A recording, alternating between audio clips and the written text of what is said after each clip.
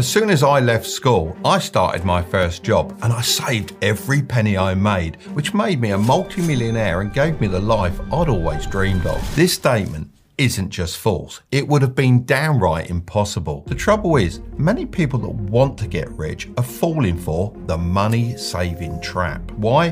Because it's exactly what they want you to believe. They want you trapped in a constant cycle of never having enough. So you're forced to work a job you don't enjoy until you've saved enough to retire when you're old and grey. If you want to get rich, then you need to break out of this system, but it's not going to be easy. When I say that you have little to no chance of saving your way to becoming a millionaire while you're still young, I'm not trying to crush your dreams. Quite the opposite. I want you to accelerate your timeline and start building the life you want now while you're still young enough to enjoy it. So if you want to become rich, then listen closely and things will start to become clearer. Part 1. Your money isn't real. Would you like to live in a world where all your choices are influenced by someone behind the scenes, secretly pulling the strings and conducting your life like some kind of orchestra? Of course you wouldn't. Unfortunately, this is far closer to reality than you might realise. For years now, institutions like banks and governments have been taking advantage of people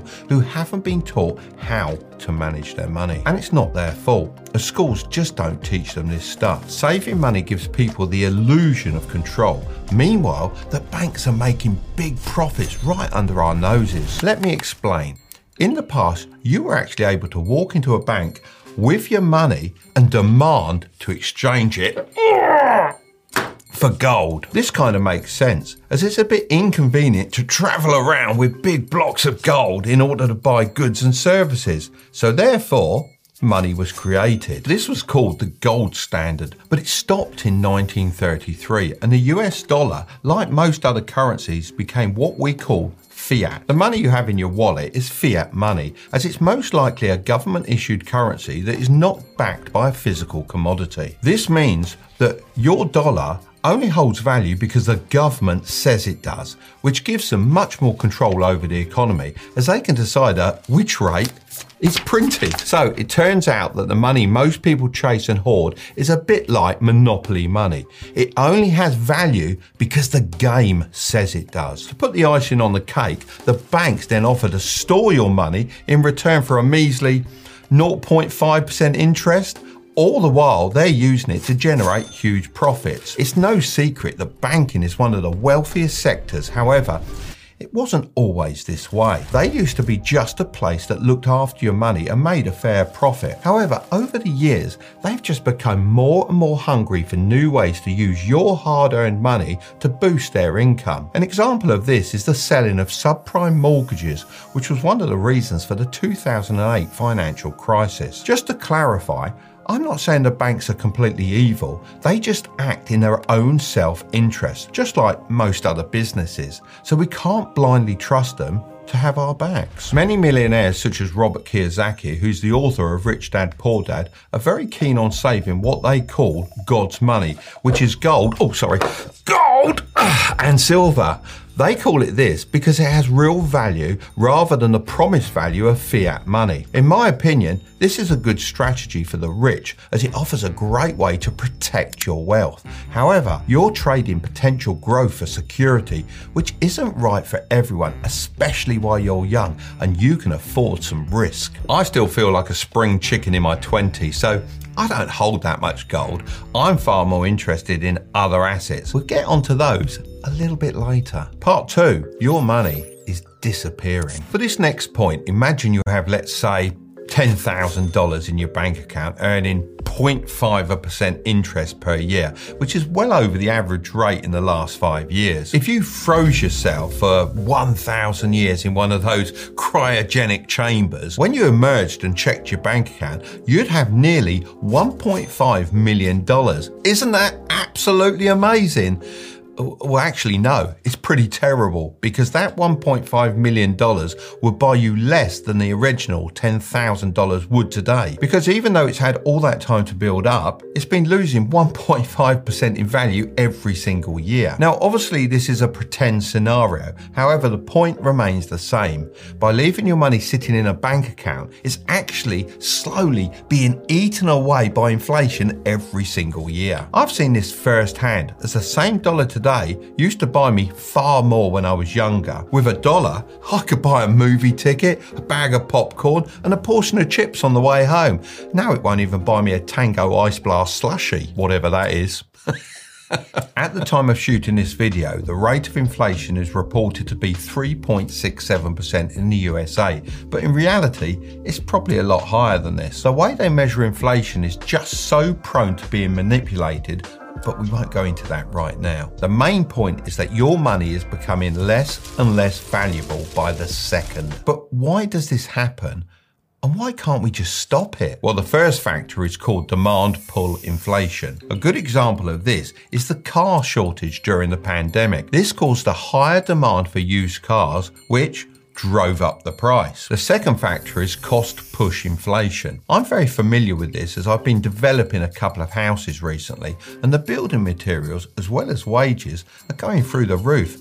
Quite literally through the roof. The third factor that everyone always talks about is increased money supply. Inflation is caused when the money supply increases faster than the rate of product production. Put simply, when there's just too much money and not enough products, like when all that free money was being pumped into the economy during lockdown. So I hope you can see now that your savings are being eaten away from every angle. Part 3, spending isn't the answer. We live in a consumption society that has psychologically programmed us to behave in a certain way. You've been lied to all your life by your parents, your friends, and your teachers, leading you to be tricked into doing things you actually don't want to do, and on many more occasions than you realize. So I'll give you the choice. Just as Morpheus gave Neo in The Matrix, you take the blue pill and you wake up tomorrow and you believe whatever you want to believe, or you take the red pill and you realize how deep this rabbit hole goes. As I have no way to know which pill you picked, I'm going to assume you want to know the truth. Once you start seeing money differently and as a tool to grow your wealth, rather than something you just use to buy things with, then you can have everything you ever want. It's important to have an emergency fund of 3 to 5 months of your living expenses, but you should only dip into this as a last resort and not take a spontaneous trip to the Caribbean. Yeah, I know I said it the American way, but it sounds so much cooler than the Caribbean. Part 4, how you can beat the system. The markets will historically give you an average yearly return of 8 to 10%, which would be a good option for most people. Of course, this isn't guaranteed, but if we look at the last 100 years of data, it seems pretty reliable, and it's certainly been my experience. It's extremely simple to log into an investing app and buy a low-cost index fund like the S&P 500 and just hold it long term. But there are 4 things you need to consider before you start investing. The first thing is transparent low pricing and no fees for investing in ETFs, as you really don't want to be paying 1% fee every time you buy an ETF. This will just eat into your returns. The second thing is the ability to invest in money market funds, as they normally have better interest rates than savings accounts while not being as risky as investing in stocks. Instead, these money market funds invest in high quality short-term debt from governments, banks or corporations. These are great as you can draw your money out very easily, and the interest, otherwise known as the yield, is paid into your account on the first of every month. But it's worth noting that money market funds are not insured or guaranteed, unlike savings accounts,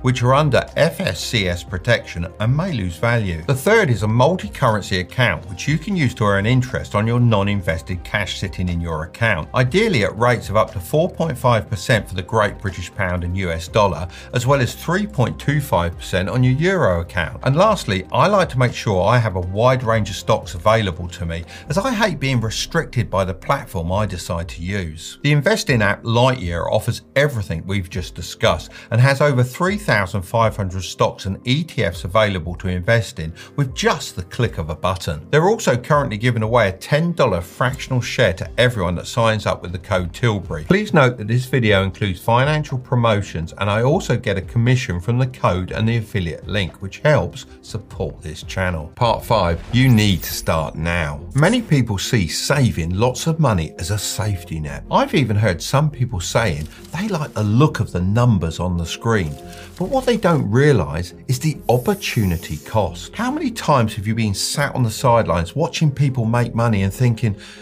when's it going to be my turn to make some? Just think of all the people that left their money in their savings accounts during the last couple of years because they were too scared to take a risk. The scary thing is that the biggest risk often turns out to be not taking one at all, as they end up missing out on some crazy crypto and stock market profits. Currently, many people say Tesla stock is overvalued, and due to this, they deem the stocks untouchable and are waiting for the price to drop before investing. But things can change so quickly. Between August and October 2021, Tesla stock jumped from $700 to near $900. So the cost of waiting here is 35%. But if you don't have that kind of money, then you don't need to buy a full stock for $700. You could have just invested as much as you would have liked and bought a fractional share. So if you'd invested $100, you'd have made $35. On top of this, the average saving account interest rate is 0.06%. There is no opportunity here. The bank take your money and invest and loan it out at far greater rates than this. Money is for emergencies, enjoyment, and investing. Therefore, you don't need everything on hand 24/7. By the way, for all my American viewers, you can get 16 free stocks worth between $2,000 and $2,000 by signing up for Moomoo with my link in the description. It's basically free money and they're a great investing platform. Now, I'm not going to pretend I don't save money because of course I do. In fact, to tell you the truth, I've always saved more money than most investors. However, the idea of saving all your money in a bank account is boomer thinking. It might have worked back in my day, but now things are changing and we need to adapt. I'm quite optimistic about the future as people really seem to be taking control of their finances, which is a great sign. The truth is, money is a tool, not to be hoarded, but to be used. In my opinion, you shouldn't keep all your money on the sidelines, as it's much better to let it go out and play. More often than not, the worst that'll happen is you'll be back where you started. Remember, you miss 100% of the shots you don't take. So I'm going to leave the next video right up there, but don't click on it just yet. Make sure to subscribe if you want to grow your wealth, okay? I'll see you over there.